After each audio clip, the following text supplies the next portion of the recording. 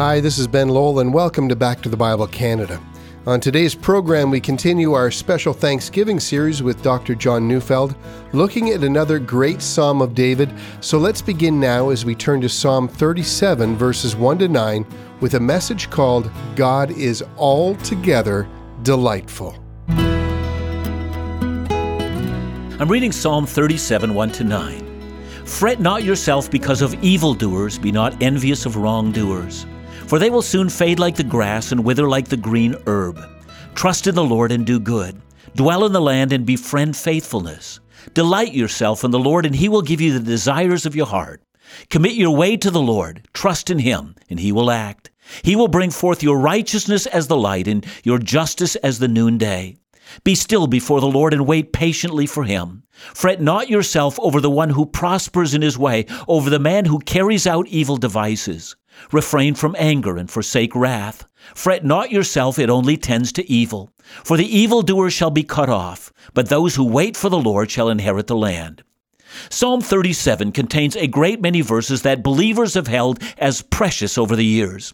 How many have claimed verse 4 as a promise from God? Delight yourself in the Lord, and He will give you the desires of your heart. Or how many have claimed verses 23 to 24?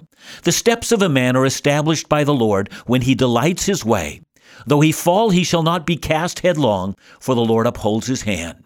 The fact is that this psalm contains many precious promises and goes on for 40 verses. We will study it over 2 broadcasts, but it reminds us of other reasons we have to be thankful. Our God is altogether delightful, and our God protects those who are His own. But did you also know that this psalm is written when David was an old man looking back on his life? We get that from verse 25. I've been young and now I'm old, yet I've not seen the righteous forsaken or his children begging for bread. That would mean that David had lived through so many things. He had defeated Goliath, he had been persecuted by Saul and treated as an enemy of Israel even though he was innocent. He became king and won a stunning array of the Lord's battles. He had seen his own son Absalom lead a rebellion against him. In short, David had seen times of wild success and times when evil and sorrow had almost triumphed. And as an old man, he wants to say something about how we can continue to have faith regardless of what we encounter. Some of you who are older will remember the Major League Baseball pitcher Dave Dravecky. Dave Dravecky had a good career, first with the San Diego Padres and then the San Francisco Giants. But when a cancerous tumor was found in his pitching arm back in 1986, he was forced out of the game. After treatments and a long comeback, he was back with San Francisco, and in his return in 1989, he was proclaimed as an all-star pitcher who was making a comeback against all odds. He pitched his first game against Cincinnati and won 4-3. He really was back. And then came that fateful game in Montreal against the Montreal Expos. He started out well, pitching a no-hitter in the first 3 innings, but something was wrong. He began by feeling a tingling sensation in his pitching arm, and then, as everyone who ever watched that awful moment in the 5th inning remembers, he hurled the ball and everyone heard that loud crack as his humerus bone snapped and his arm broke, and Dravecky fell to the ground writhing in pain, an arm that was dangling and twisted. That event was played and replayed over and over again on television, and tests later revealed that the cancer was back, and Dravecky's left arm and his entire shoulder had to be completely amputated. But Dravecky was a Christian man, and like David of old, he had known both wonderful highs and terrible lows. And here's what he wrote. Looking back, my wife Jan and I have learned that the wilderness is a part of the landscape of faith, and every bit as essential as the mountaintop. On the mountaintop, we are overwhelmed with God's presence. In the wilderness, we are overwhelmed by His absence. Both places should bring us to our knees, the one in utter awe, the other in utter dependence. I think King David would have said amen. He had lived an amazing life in which he writes psalms that seem to be no more than a plaintive cry, and yet, as Psalm 103 so well demonstrates, he could write psalms that seem to do no more than sing praises to his blessed God. And today I want to take us to the place David takes us, to the wilderness. The wilderness is a place where evil seems to be winning, where wicked men and women seem to be gaining the ascendancy, and where those who hope in the Lord might wonder why it is. that God seems to have forgotten them. Today, as persecution against believers is felt in many places in the world, we might ask why God is allowing their persecutors to have their day in the sun. But the wilderness is also felt in other places. Some Christians who struggle financially don't understand why they struggle. And people who don't honor God sometimes don't. And some Christians who are going through serious illness wonder why they are ill, and others who don't know God are in great shape and living to be 95. Still others wonder why their names are slandered while evildoers seem to come off scot-free. As Teresa of Avila, a Christian mystic from the Middle Ages, once said, "God, if that's how you treat your friends, it's a small wonder you have so few of them." Now that might sound blasphemous, and I don't quote it to be blasphemous, only to say that's how it sometimes feels. The wilderness is never a nice place, and when we're in it, we might not feel that there is any reason to celebrate Thanksgiving at all. You know that some of us have this feeling that being in the wilderness is a sign that we're doing poor spiritually, but not so. Being in the wilderness is where God leads us. The Bible tells us that the Holy Spirit led Jesus into the wilderness to be tempted by the devil. God wanted him there, and David knew that as an old man who had seen times when the wicked thrived and when the righteous seemed to fail, had counsel for every one of us today. You know, it's possible to notice as one studies this psalm that it consists of commands which God gives, and then second, that it consists of descriptions of the situation as we find it. And then thirdly, it consists of promises to the godly. So as we go through the psalm, we're going to notice all three of these factors. Verse 1 begins with a command. Fret not yourself because of evildoers. Be not envious of wrongdoers. You'll notice that this command not to fret or to worry or to fuss or to get oneself all worked up with anxiety is actually repeated 2 more times in this psalm. It comes up again in verse 7 and then again in verse 8. To fret is to allow an emotion to overcome us. You know, according to Aristotle, we all have a special emotion implanted into our nature that causes us to fret when we witness, in his words, undeserved prosperity. When someone who doesn't deserve it, or when someone who acquires wealth through evil doing prospers, it's not hard to get worked up over the injustice of the whole thing. And here's the first command. Hold your emotions at bay. Neither be anxious, nor allow yourself to feel even the slightest touch of envy. And then comes the next verse, and it's not a command or a promise. It's simply a statement of the way things are. It's a statement of fact, a statement, if you take the time, you're going to observe. Verse 2, for they will soon fade like the grass and wither like the green herb. The longest triumph that wicked people enjoy compared to the length of eternity is but a brief space in time. But we do know this about life. It appears to us to be a very long time, but those who believe in eternity and recognize an eternal progression of time, that 1,000,000 years from now will seem but a short time in duration. That is, if eternity is true, then their time of triumph is as short in comparison as the green grass of the desert, and that's just a fact. Now to verse 3, which again takes us back to a command. Trust in the Lord and do good. Dwell in the land and befriend faithfulness. This, by the way, is a very important command. You will, because of your weakness, have difficulty with the first command, not to fret or to envy. And because just like any emotion, the more you concentrate on not having that emotion, the more likely you are to go back to that emotion. You'll have to learn to combat that with faith. You're going to have to consciously remind yourself that God is in control, and you will need to comfort your disturbed soul with that. And the next command that follows is that we must dwell in the land. That is, stay put. Remain where you are. Stay in the place where God has put you and keep serving Him as He has directed you. Don't make knee-jerk reactions. Remain calm and carry on. That means don't try to run away from your present difficulties. Stay put. Do nothing rash. Do nothing you'll later be sorry for. You know, I love these words by Lawrence Peter. He says, speak when you're angry, and you'll make the best speech you'll ever regret. Indeed, you will. Now to verse 4, which contains both a command and then the first promise in the psalm. Let's view the command first. Delight yourself in the Lord, or find pleasure in the fact that you know God. I know that's been our tendency to go to the promise of verse 4 rather quickly, but please notice that the promise is given to those who keep the command. And when we come back, let's fully grasp what it means to delight ourselves in the Lord, because after all, delighting ourselves in the Lord is what we have been made for. This is another great introduction to another psalm that is loved by so many. Yet we're getting a broader sense of the context in which it was written by a man who loved God above all and had learned to trust Him in all of life. Indeed, trusting God and not letting ourselves become anxious is the first important reminder for all of us. But how do we learn to delight in God in everyday life? Well, Dr. Neufeld shares this insight with us right after the break. The new edition of Truth and Life magazine is available today, and it's a special one. This month we focus on gratitude, and we include a very personal note of thanks as we remember and give tribute to our recently passed friend and production manager, Rebecca Cron.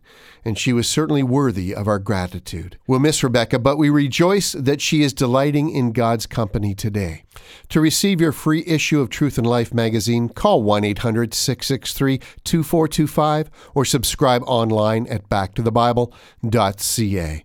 Now let's go back to the Bible with Dr. John Neufeld.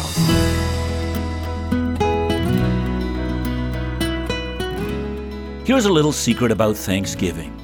Most of the dissatisfied and unhappy attitudes that we exude are actually an indicator that our values, our priorities, and our deepest longings are somewhere else and not in God. And the command of verse 4 is to keep our heart on God. See, I'll never forget when Dr. John Piper visited my church and preached, he gave a word of counsel to parents of children. He said, "Moms and dads, the first thing to teach your kids is not to love God, for they might think that loving God is just one more thing that they have to do for God. Teach them above all things to trust God. Be confident God will never forsake you. God will watch over you even during nightmares. God will hold your hand even when you're afraid. Then they will love God." See, have you noticed what a lifelong lesson that is? So that when evil times are upon us, things haven't changed. Keep trusting. David says something very similar. Delight yourself in God. Find pleasure in God. Find God your highest joy. Long for Him. See, I don't know about you, but I find pleasure in lots of stuff. Riding my motorcycle, watching football. More importantly, I find pleasure in my family, my wife, my children, my grandchildren. I mean, one of the most pleasurable moments is when everybody's home and they end up talking about everything under the sun and laughing, and I just sit there quietly and I'm happy. And I say to myself, wow, I'm rich. But God, well, He is your true wealth. Be delighted in His love for you. Overflow with gratefulness that He has saved you and redeemed you and has promised that nothing can snatch you from His hand, that He has removed your sins from you as far as the east are from the west, and that He is right now preparing a place for you that you will be with Him forever. Learn to revel in God and find in Him the greatest reason for joy. That will help you not to get distracted by the temporary riches and successes of evil people. You revel in God. Now comes the first promise in this psalm. If you delight in God, He will give you the desires of your heart. I think it right to say that God will implant desires, or God will so shape your heart that you will desire that which is eternal and ultimately delightful. I don't think the psalm is saying that God will give you whatever you want in a carnal kind of way, so that if evildoers are gaining in wealth and prominence, you'll gain more wealth in this life. But in fact, you will gain more wealth and prominence in eternity while they are forgotten. Now to verse 5, 2 more commands, followed again by a promise. Here's the first command. Commit your way to the Lord. Compare this command to the one given in Proverbs 16, verse 3, which is almost identical. There it says, commit your work to the Lord. And that would mean that you dedicate your work to the Lord. Well, so the same is also true for the pathway you're walking. Live out your life in such a way that you demonstrate that you are dedicated to the Lord.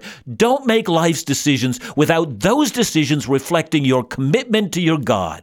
Now the second command, trust in Him.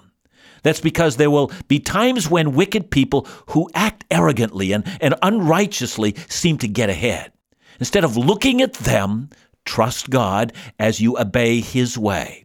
I can't remember the number of times I've prayed with young Christian women who have said to me, "It's so hard to find a Christian man." I remember one woman telling me of a non-Christian guy who had asked her to live with him. She said, I'm so tempted. I believe I'll never find a Christian guy, and this affords me with some measure of partnership. I remember putting my hand on her shoulder and said, I'm about to pray for you, but let me offer you a promise. I've never seen anyone ever doing it God's way and then later being sorry about their obedience. But I have seen it the other way around. I've seen disobedience accompanied by bitter regret. Trust in Him. Just trust Him. Believe it is very best for you when you obey Him. He would never give you a command to make you miserable. Keeping God's commands doesn't benefit God. It benefits you. That's why God, who knows what you need, gave you the commands. Trust Him. He means to do you well. And then after the two commands, commit your ways to Him and trust in Him, comes the second promise in this passage. It simply says, He will act. Act. Act how? Well, what has David been counseling us? Don't fret in those moments when evil and injustice seem to prevail. God will act. He will act to judge the wicked, and He will act and proclaim His favor on the righteous. Even though it may seem for the moment that God is doing nothing, you trust Him. The time will come when God will rouse Himself, and He will act on behalf of His own. Now to verse 6, which is completely a promise. It tells us more about how God will act. He will bring forth your righteousness as the light and your justice as the noonday. See, there is no way that God will forget to act on behalf of His own. Don't ever let yourself be tempted to think that the way Asaph thought in Psalm 73, verse 13. You remember he said, "In vain have I kept my heart clean and washed my hands in innocence, while the wicked prospered." Years ago, I read through a very large volume entitled The Company of the Preachers, which was a history of preaching and the men who preached over the 2,000-year history of the church. And I was appalled how often the righteous were persecuted, while the wicked seemed to triumph. Why, for instance, did the Empress Eudoxia win the day over the faithful preacher John Chrysostom so that Chrysostom was exiled from Constantinople and from the church he pastored? And as I contemplated this injustice in the 5th century, I thought of the head of John the Baptist being brought onto a platter because of the silly request of a dancing girl. I found myself fretting. But look, God will act. He will demonstrate the righteousness of His faithful men and women, and at noonday, when nothing is kept hidden, He will, as He promised the church at Philadelphia in Revelation 3, verse 9, that He will cause their persecutors to bow before them, and they will learn, says Jesus, that I have loved you. And with that in verse 8 comes a command that is intended to repeat what was said in the beginning of the psalm. Refrain from anger and forsake wrath. Fret not yourself. It tends only to evil. Stop contemplating how you're going to get revenge on your persecutors. Many a man or woman through revenge has only become as wicked as the man or woman who persecuted him or her in the first place. And then in verse 9, which is as far as we're going today in this psalm, in which we have a final promise. For the evildoers shall be cut off, but those who wait for the Lord will inherit the land. Verse 9 contains the promise that all believers have. One day, Christ will return. He will judge the world. No one is getting away with anything. Imagine living in a world where every crime and infraction of the law were punished immediately. You're driving down the freeway at 100 kilometers an hour, and someone passes you going 160. And in this ideal world, you wouldn't fret or be angry. You'd say, boy, I feel sorry for that person. They're in a lot of trouble. And sure enough, 5 minutes later, you pass them and the police officer is giving them a ticket. Now listen, in one sense, you do live in a world like that. And because we do, find God altogether delightful. Those who wait for the Lord will inherit the land. Or as Jesus said, blessed are the meek, for they shall inherit the earth. And in the meantime, thank God for His presence and learn to tell God, even if in the present moment you feel denied of justice and wealth and earthly success, say to God, I have you, and I will delight myself in you.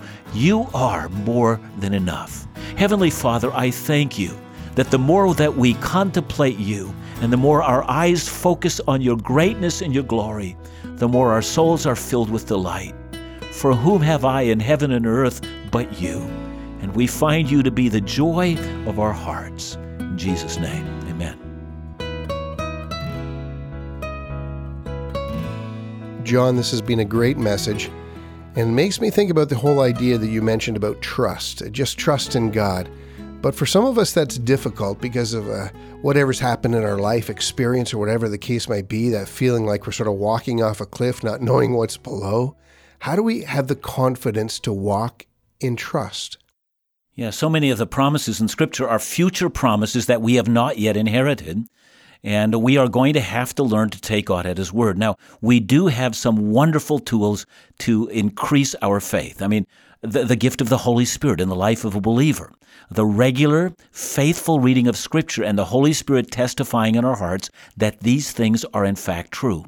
And there are times, I think, Ben, when we're all just going to have to repeat some of the promises of Scripture against what seems to be the evidence around us.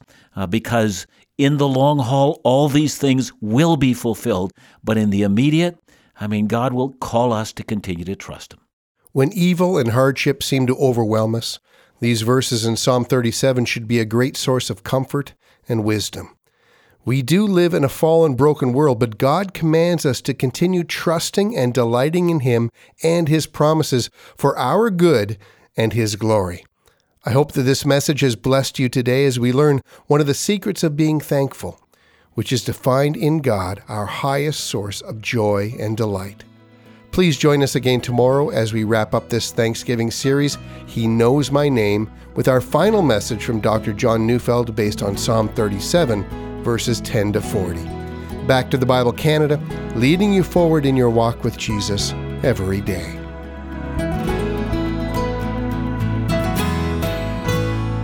There's never been a more popular ministry resource over the years than our annual Bible reading calendar, and this year will be no exception. So our 2017 Bible scripture reading calendar entitled Defining Moments of Faith is now available. With a theme based on the 500th anniversary of the Reformation, the calendar depicts and describes many of the most picturesque and relevant locations, and introduces some of the most influential people of the period. But the calendar's primary goal remains the same: to guide you through the reading of the Bible in 1 year using Dr. John Neufeld's unique reading plan. So call and ask for your free copy today as our gift, one per household. Just call us at 1-800-663-2425. That's 1-800-663-2425, or email your request to info@backtothebible.ca. We only have a limited quantity, so don't be disappointed. Ask for yours today. And later this month, I want to mention that Dr. Neufeld will be teaching a special topical series based on the 5 solas that came out of the Protestant Reformation: sola fide, sola scriptura, solo Christo, sola gratia, and sola Deo gloria, in a series entitled Remembering the Reformation. So make sure to join us next week for this great new series. And for more information or to order the series on CD for yourself, call us at 1-800-663-2425 or visit us at backtothebible.ca.